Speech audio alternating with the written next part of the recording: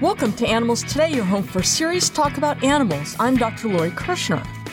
Each year, In Defense of Animals compiles and publishes their list of the 10 worst U.S. and Canadian zoos for elephants.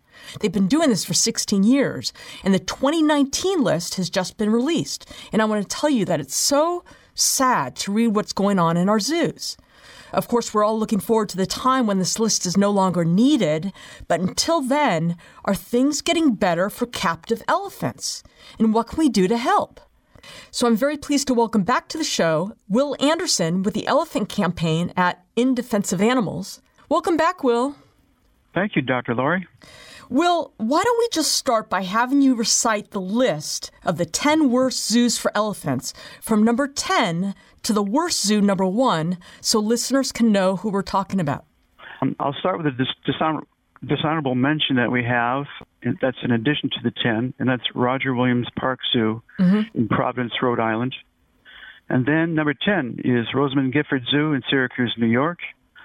9 is San Diego Zoo Global, San Diego, California. Hogle Zoo, Salt Lake City, Utah. Number 7 is Edmonton Valley Zoo in Edmonton, Alberta. Number 6 is Natural Bridge Zoo, Rockbridge County, Virginia. Number 5 is Louisville Zoo, Louisville, Kentucky. Oregon Zoo is number 4, Portland, Oregon. Number 3 is Bronx Zoo, Bronx, New York. In second place is Zoo Miami, Miami, Florida. And the number 1 worst zoo for elephants in our 16th year of doing this list is Pittsburgh Zoo in Pittsburgh, Pennsylvania. Will, remind us how this list is assembled. We collect information throughout the year, and it includes inspection reports. We do public records requests, and we get medical records from elephants. We search the media. We search over the zoo websites themselves, and we also refer to peer-reviewed scientific literature, and we consult once we get down to our actual group of maybe 20 zoos or so, and then we start consulting with professionals who have worked extensively with elephants. So let's just go to the worst zoo for elephants, which is the Pittsburgh Zoo. What happens at the Pittsburgh Zoo that earns them this distinction? Pittsburgh Zoo is a chronic offender on so many levels and in so many ways. First, understand that Pittsburgh Zoo is in the city of Pittsburgh, but they also have what they have named the International Conservation Center, and that's in Fairhope, Pennsylvania, about an hour's drive from Pittsburgh. Pittsburgh Zoo has, again, a long history. It includes having used dogs to be aggressive against elephants, to herd them, nipping at the trunks and tails. They opposed the bullhook ban, which had still passed anyway in the city of Pittsburgh. They have been breeding elephants irresponsibly, as is all breeding in zoos. It's just simply irresponsible. But they are more egregious than others, and I can go into that. And they're in process right now of breaking up 3 elephants who have been together for 25 years. Oh, no. Yeah. And they've been together since they survived 2 different killing operations in South Africa. And as orphans, they were brought up together by a family in Botswana. And again, they've been together for 25 years or so. And one's been shipped to a zoo already, and another one is pending. Oh, my goodness.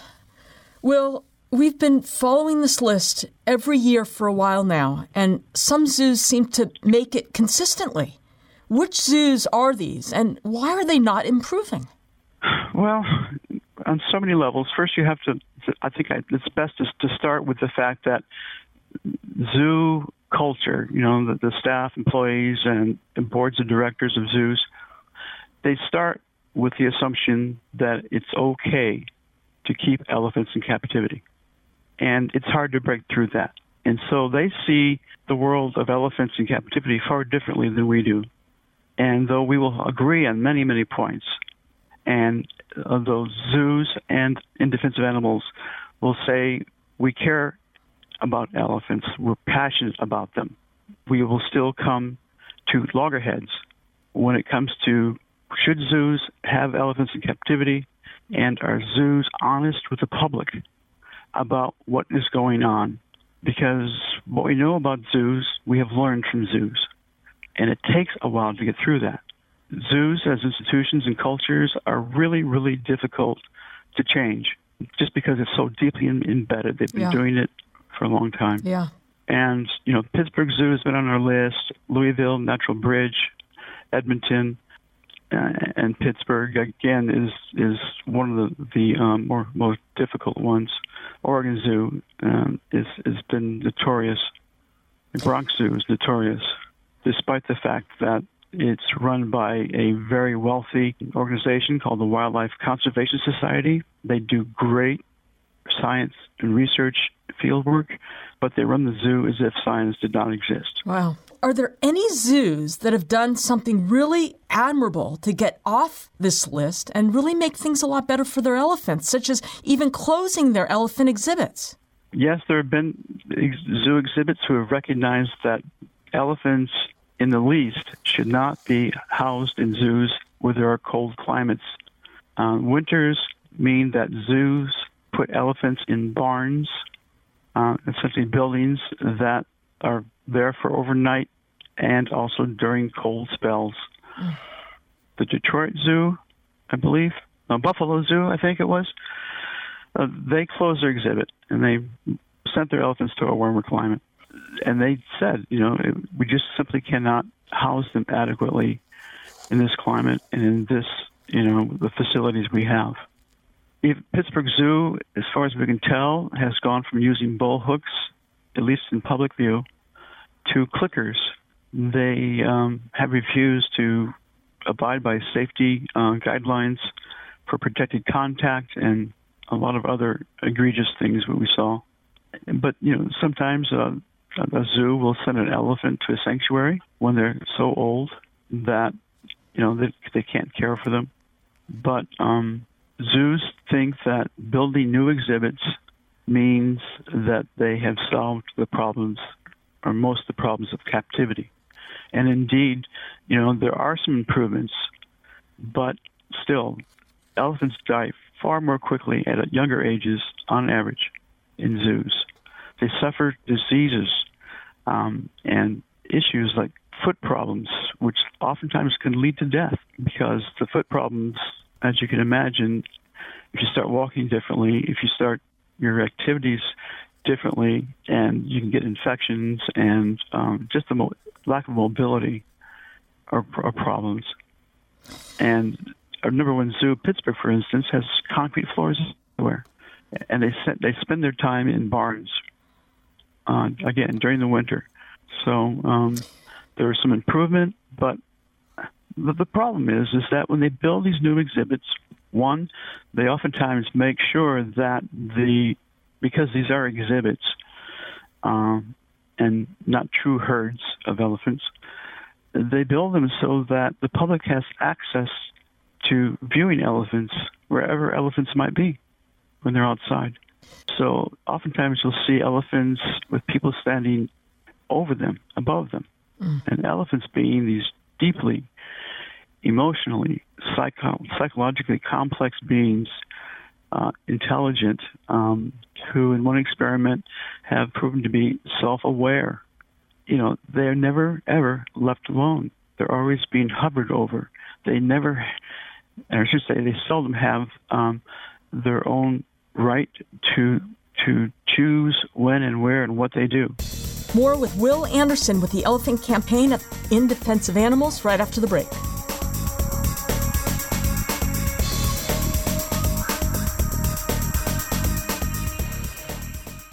Hi, this is Dr. Lori Kirshner, host of Animals Today. Do you ever wonder what you can do to be nicer to animals and to help them?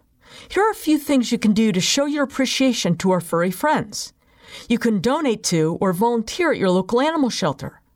Walking the dogs and playing with the cats is a meaningful way to make a difference in the lives of homeless animals in our shelters.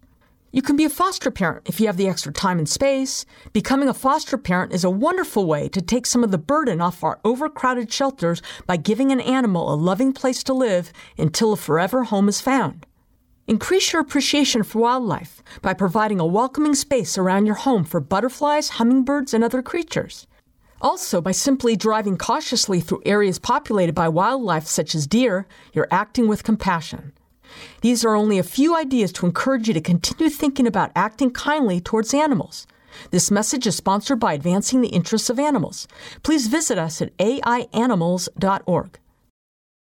Rita, you look upset. I am, and I'm not sure what to do. My neighbor's dog is tied up outside. He looks very skinny and sick, and I never see food or clean water given to him. You need to report this right away. What do you mean? Well, you should call Animal Services or the police and tell them about the abused and neglected dog. They can help to make sure the dog is properly taken care of. Okay, I can't stand to watch him suffer anymore. What's the number?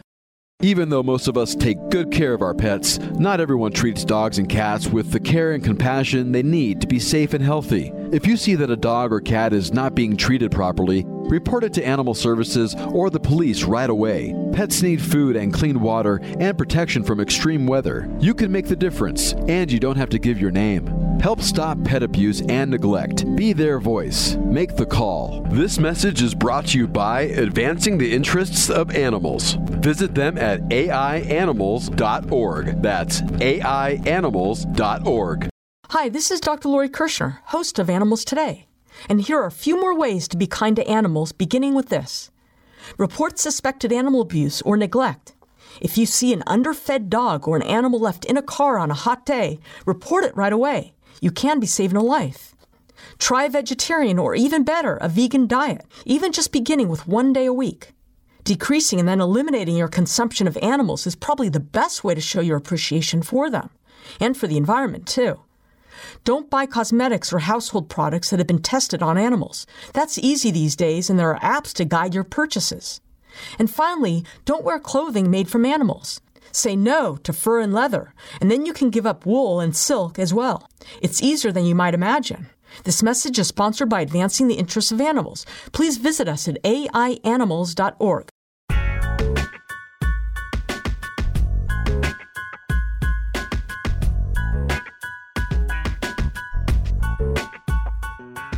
Welcome back to the show. We're speaking with In Defense of Animals' Will Anderson. Will, can you give us a little overview of how elephants live naturally in the wild, and can zoos ever approach anything like that? In the wild, I think when it comes to zoos, the things to consider are the herd's social structure and the relationships that gives elephants. Elephants born into a herd, the females stay with the herd for life, and the herds are in the wild led by females. The males will form bachelor groups, and the males sometimes will go solitary, but throughout, these deep relationships cannot be replicated in zoos. Why? For one, elephants are put together from other zoos. They didn't evolve naturally. And so whether an elephant gets along with another elephant or one is more aggressive than the other, there's nowhere to escape. And there's not the deep, decades-long history that elephants have being with one another and living cooperatively with one another, finding water and protecting against predators. And zoos will never replicate that. Elephants have the free range to go where they wish or where they need to be in the wild. And so the ecosystems afford them opportunities and challenges, problem solving in ways that zoos cannot replicate. And elephants staying, with the herd, zoos separate these relationships. Even when elephants are able to bond within a zoo setting, zoos then send them on, especially the males, to other places.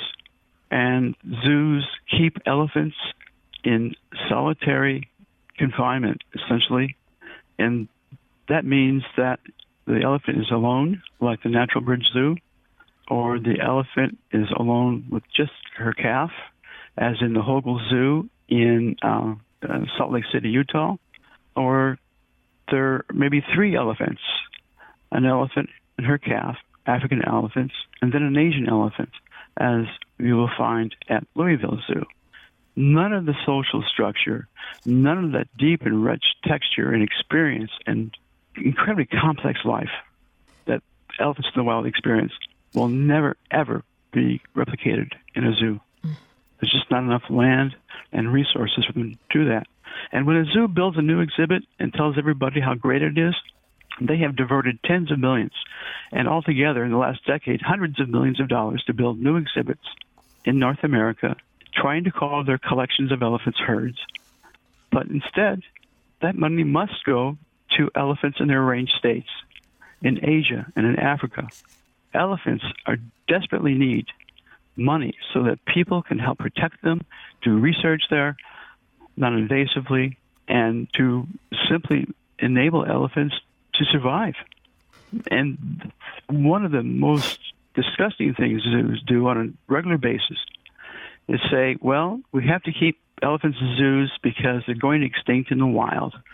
And they are helping do that by diverting money from corporations and public donations and oftentimes tax dollars to have captive zoos when the money is needed to save those elephants facing extinction, the Asian elephants especially. And zoos undermine our understanding, and what they lead people to not really know what has to be done for elephants, and the first being get them out of zoos into accredited sanctuaries here, because we can't change the fact that they're being held captive. Stop breeding them and start paying attention to the elephants in their range states and their home ecosystems. Will many people know about the problems of confining these beautiful, intelligent, social, large animals in zoos, and yet the practice continues? Why? Well, you have to understand, even nonprofits are businesses, and zoo staff and directors are human too. They like the fact that elephants are there, but they also know that elephants, especially when they're being bred and born, on the rare success that happens, draw in a lot more tourists, gate-paying tourists who bring in the money to zoos, money zoos need to survive. They have to operate as a business, and that really colors their judgment. They constantly talk about elephants in a way that isn't really about elephants. It's about them trying to keep their population of captive elephants possible and even surviving. Right now, zoos are importing elephants from the wild, capturing them from the wild still, to supplant the elephants that are being that are dying in zoos at an early age and at birth and near after birth.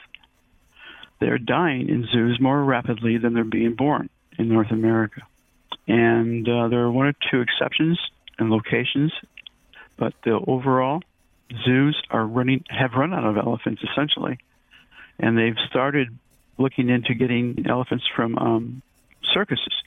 And since elephants will sell for $200,000 to $300,000, circuses that are going out of business or have extra elephants are now considering and negotiating with zoos for that. And we also know that zoos still want to import more elephants, but they've been stymied by a new international agreement not to import elephants from Africa. Well, let's go back to the list. Is there anything more you want to share with listeners? I'm still crying over the fact that the Pittsburgh Zoo is breaking up 3 elephants who've been together for decades. What really strikes me in the bigger sense in my reviewing this are a few things. One, when you go through the medical records of elephants, so many elephants are so burdened with so many ailments, so many problems, among them being arthritis and foot problems that lead to bone infections and pain and suffering. So many zoos seem to take this as being part of doing business. Yes, they don't like it happening. It makes them upset and sad, but they'll keep doing it. Also, I think as I started to say in the beginning, is that we don't doubt that people at zoos who are staff and others related to zoos, we don't doubt their compassion and passion for elephants. We don't doubt that they want to see them survive in the wild, but their actions undercut all of that. They seem to be unable to accept the science that they bandy about so often as being what they do. And there's going to be strife between ourselves and zoos. They should understand that zoos will no longer hold elephants and other species in the long run. It's going to end. And it's going to end when they understand that they are not seeing the problem for what it is. These are intelligent people, compassionate people, but they still don't get it. And that's not just unique to them. It's all of us, are selective in what we look at. And things that we agree with, when we hear about them, if it supports our view, it gets through. If it doesn't, we filter it out. Okay, we've got to take a quick break. We're speaking with Will Anderson. Don't go away.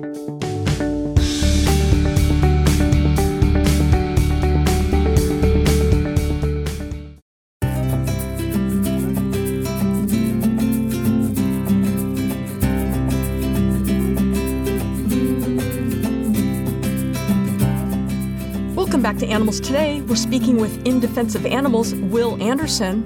Will, we had some important regulations and practices agreed to last year that protect elephants, like the AZA banning bullhooks and CITES banning the live trade of African elephants. How will these benefit elephants in zoos? Well, the AZA, Associations of Zoos and Aquariums, accredits zoos overall, not just for elephants, for overall practices. And they have guidelines and standards which are pushing some zoos to do things differently, to do them, in their perspective, better. But of course, in our view, it doesn't come even close to solving the issues. I'll give an example. Protected contact is when there's always a barrier between a zoo worker and the elephant. And that protects the elephant because the elephant, doesn't run into a situation in which they're being aggressive towards a keeper, elephant keeper, as they're called. And it protects, of course, zoo staff from the occasional deaths in zoo staff. But Pittsburgh Zoo, for example, quit the AZA voluntarily because it says we know better, despite the fact that they've had an elephant keeper there kill one of their staff a few decades ago. And also what we found out is that in many, many instances, the AZA refuses, at least in public and anywhere we can find, they refuse to enforce these standards. The AZA requires, 3 compatible elephants, which is nowhere near what's needed, but it's better than a solitary elephant. But still, Hogle Zoo has had an elephant in a calf since 2015, and that's it. And Louisville Zoo is the same thing. So enforcement would help. The AZA is trying to go in the right direction. But even if zoos followed every recommendation from the AZA, it would still be a crime against nature to hold elephants in captivity. Right. Because they cannot meet their physical, psychological, and emotional needs. If people can understand that when they see an elephant in the zoo, they're looking at a ghost. They are not seeing an elephant. Elephants, without their ecosystems, live very simple, captive lives. Elephants, again, are not elephants without their interacting in lifetime with their ecosystems and all the complexity of those interactions. And that's why they evolved to be so intelligent. They evolved because they adapted to ecosystems, not to captivity. You mentioned CITES. The Convention on International Trade, I'll abbreviate it, is a valuable organization, international in scope, and they regulate the trade in wildlife between countries that have signed the agreement that created CITES. And recently, they voted to ban the export of African elephants from a few countries that were exporting elephants to zoos in the U.S. and elsewhere. But when they did that ban, the U.S. delegation, headed by the U.S. Fish and Wildlife Service, was doing the bidding of the AZA in its member zoos. The AZA actually opposed the ban on the export of elephants from Africa, captures and exports to the U.S. zoos. They opposed it. Now that ban passed anyway, but we have to see, are they going to find a loophole somewhere? Are they going to, we don't know what their next move is. We just know that zoos are unable to maintain a population of captive elephants without importation, taking elephants from the wild. So, that was really a really, we were just so grateful for CITES making that decision. Will, how can people help captive elephants? The first and most important thing to help captive elephants is to not go to the zoos. Take the money you would spend on going to the zoo, getting into the zoo, take that and donate it to organizations that are helping elephants get out of captivity, and also to organizations that are working in the field, protecting elephants and doing non-invasive research. There's a scientist, Dr. Wasser. He set up a system in which he found a way to get the genetic fingerprint of elephant ivory. And so when poachers kill elephants and then send that ivory abroad, that elephant ivory can be identified with a genetic fingerprint. And with the database he has produced, they can see where it's sourced from. They can actually trace it back to the actual herd, the actual area, if there's more than one herd, where it came from. And that helps law enforcement. So go directly to the problem. And if you're so inclined, write letters to the editor. Support organizations like In Defense of Animals, as we are trying our darn best to stop this practice of elephant captivity. And donate to sanctuaries. There are 3 elephant sanctuaries in the U.S. There's a brand new one in Georgia. There's another one in Tennessee, TES, called the Elephant Sanctuary. There's another one in California called PAWS. Go online, learn about elephants, watch documentaries of wild elephants, because that will give everyone a perspective on what elephants really are designed to do, and that is to be in their ecosystems, protected by the money that is now going to zoos, protected by the people who are very eager to protect their elephants in many cases. And just supports it, elephants in real fashion and not the false fashion that zoos are offering. Will Anderson, despite the fact I always cry when I speak with you, thank you very much for coming on the show. Thank you, Dr. Lori, for your passion and compassion, and everyone listening. Everyone has a role to play. Everyone. Yeah. You can help elephants, and I thank you for it. Thanks, Will. Thank you. I'm so pleased to have with us now my good friend David Ebert, and I invited him here to tell us about a wonderful organization he co-founded called the Animal Defense Partnership. It's relatively new, but I think you're going to appreciate their work, and later David is also going to tell us about his personal experiences in Africa. Welcome to the program, David. Thank you, Lori. It's really a pleasure to be here, and I appreciate the invite. Very happy to be on. Oh, we're so happy to have you on the show. David, what is the Animal Defense Partnership, and what motivated you and Joel Littman to start it? Joel and I started the organization in 2016, and the mission and the purpose of the organization is to provide free legal services to animal protection nonprofits. The goal was to, and is to, free up what these organizations would otherwise have to pay in legal fees so that that money can be used for other purposes. So we're, in effect, outside general counsel to the organizations that we represent. That's great. Can you give us an example or a scenario where someone would call you for assistance? Sure. We do all kinds of legal work for these organizations, and they include advocacy organizations as well as sanctuaries. And it's essentially the same kind of work that any organization would have to hire a lawyer for. We form them as 501c3s, and we take them through the formation project. The entities that are established could call us for reviewing their bylaws, doing a contract, a real estate issue. We have a lot of employment issues that come up, particularly from sanctuaries, where there are people working at the sanctuaries and some sort of employment issue will come up.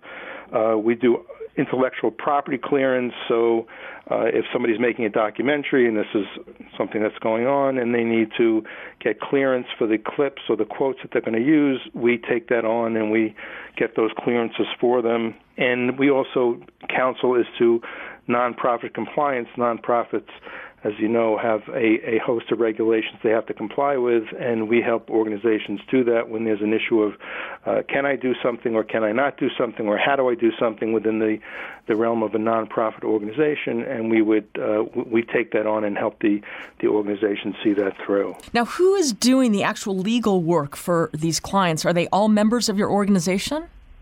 When we started, it was just me and Joel. Joel's a lawyer. We were both at the same undergraduate and the same law school at the same time, didn't know each other at either, and we live in the same town, and we were introduced by a mutual friend. And in the beginning, we really just thought about going to organizations, offering our services, and doing the legal work that would come up. And we quickly learned that the demand was overwhelming. The easiest sell I've ever done is to sell free legal services, and we had just more work than we could possibly handle. So what we did is we went to several world-class large law firms in the city, in New York City, and they all do pro bono work as a part of their practices, and we went to the pro bono coordinators of these firms and explained what we were doing and asked if they would be interested in working with us. So when we can't handle something inside ourselves, we'll go out to these firms and we'll find a firm that's appropriate to do a project that we don't have the capacity to do. Joel and I were doing the work. Initially, I stopped practicing law last year and no longer do legal work. We hired a wonderful lawyer, Mary Dolka, as our senior counsel, and she's a lawyer who works with us and handles many of the projects. To the extent we need more help than that, we have several terrific volunteers that have come to us to work with us. They do the work, and again, we go to these outside firms if we need more help. David, have you always had a love for animals? Yeah, it certainly goes way back, and as a kid, I didn't really register at the time, but as a kid, I had a lot of problems going to zoos and SeaWorld type attractions, and I couldn't quite identify why that was, but it just never sat well. And as I got older and found out more and read more, saw movies, Born Free killed me, cried through the whole thing, or at least some of it, and continued to pursue reading and learning about different issues in the animal world. Gorillas in the Mist, the book and the movie, had a profound impact on me. All of it was just stunning in a way to me that Diane Fossey went and did this and lived with these gorillas and accomplished what she did. And it became more and more of a passion as I was going through my career. I had done projects here and there on a one-off basis, never really found something that was quite satisfying. And again, in 2016, decided to formalize what I was doing, join with Joel, and make this an ongoing, hopefully, institution. We're speaking with David Ebert. He's co-founder of Animal Defense Partnership. We'll be right back.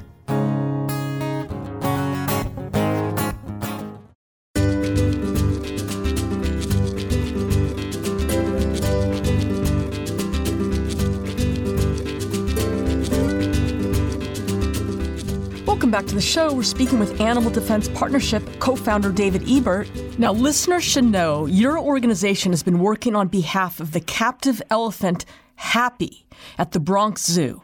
Tell us about that. Oh, and by the way, that zoo, Bronx Zoo, has earned the distinction once again of being on the list of the 10 worst zoos for elephants published by In Defense of Animals. We worked with IDA on the 10 worst list, and the Bronx Zoo has been on there for the past several years. The Bronx Zoo is close to where I live. I live in Westchester, New York, and the Bronx Zoo is, of course, in the Bronx.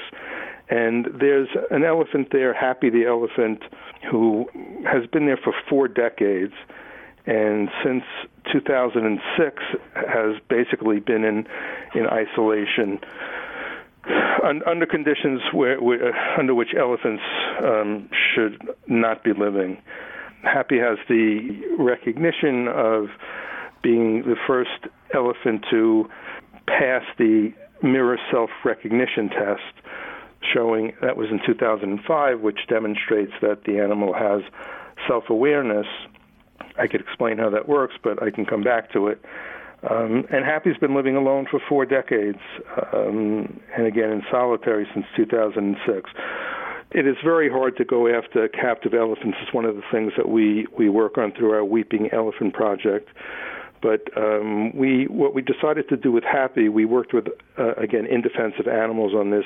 So one avenue that we pursued was to seek the medical records for Happy and Patty, as well as Maxine, who was euthanized in November 2018, as a way to, I don't mean it quite in this way, but stir up trouble, get people thinking about this, having a way to acquire records that might show that they're not being treated properly in the zoo.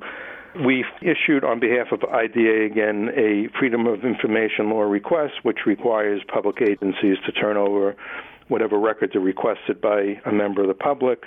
We did this, and the Bronx Zoo and the entities that are involved in the Bronx Zoo resisted, which, of course, only heightened our concern. They produced an insignificant number of insignificant records that had nothing to do with their medical health, and we decided to sue them. And we are now in court. In fact, we just argued the motion to compel the agencies to produce the records. It was just a couple of weeks ago. We don't have a decision on that. But they very much do not want to produce these records, which makes us very much want to obtain the records. David, you sent me some incredible pictures of yourself in Africa, including one of you alongside a juvenile elephant. What an experience. So why do you go to Africa, and what have you done there? I've been there 3 times. I was there in 2016, I was there in 2018, and I was there this past year. The first 2 years I went to spend some time with the mountain gorillas in first Rwanda and then Uganda. The experience of seeing them in Rwanda for the first time was just stunning, and it truly very, very difficult to describe. 3 of the gorillas, 1 adolescent and 2 babies, touched me, which doesn't happen a whole lot, much less 3 times. And it was transformative. That was the first trip to Rwanda. I went back to see the mountain gorillas in Uganda the second year. And this past year, the effort was to spend as much time with elephants as I possibly could. The pictures that you saw were at the David Sheldrick Wildlife Trust. It's an orphanage on one of the properties that they have. That elephant, Shakuru, is 10 years old and had a horrific beginning to her life, as most of these orphans do, and she is not going to be returned to the wild so that she can be habituated and become accustomed to people, in physical contact with people, and you would not do that with the other elephants that they do intend to return to the wild. They don't want them trusting humans or being comfortable with humans in contact with them. That never has done elephants any good. So I spent a week there, and we saw the elephants 3 times a day in the morning, and at 11 o'clock they have their mud bath, and they then go to the sand area and throw dirt and sand all over themselves to protect them from the sun, to cool them, and then at night you can see them for their feeding. And I saw them each of those 3 times a day for 5 days, and it was It was just an extraordinary experience. I had no idea that I'd be able to touch an elephant. I didn't expect to, but the keepers there, who were just superbly competent and caring people, the keepers who care for the elephants, were comfortable with me making contact, and I did make contact many times with Shukuru and one other elephant that will not be returned to the wild. And it was, I get choked up talking about it. It was just an extraordinary experience. Wow. The last day, I was saying goodbye to the keepers, and it was somewhat emotional. We had gotten close over the week and spent a lot of time, and I have deep respect for them. And I was saying goodbye to them, and the elephants were going out to the wild. The keepers take them out each day, and they spend time in the wild, and they come back at night. And the elephants were all leaving to go out that morning, and they were walking away from us, and this elephant, Shukuru, while she was walking, she sort of turned and walked some distance over to me and made contact and said goodbye, and it was an overwhelming experience. At the moment, I didn't even take in, I wasn't really taking in what was happening, and then when she turned and went with the rest of the herd, the keepers were, do you understand what just happened? And it was Shukuru saying goodbye. Whether or how she knew it was the last day, maybe she saw the contact with the keepers, maybe it's a coincidence, but she didn't do that on any of the other days I was there. And it's something that will never leave me. It just will never leave me. Oh, that story's getting me choked up. What an incredible experience. David, how can listeners learn more about the Animal Defense Partnership? Our website is animaldefensepartnership.org, and we try to do a good job of explaining what we do and how people can get in touch with us for help or to volunteer. We'd love to get as many lawyers as we can to volunteer to work for us, or they can simply write to me at david@animaldefensepartnership.org, and I'd be more than happy to talk, write, however I can help us move along and help others get the benefit of our services. I would be beyond pleased to do that.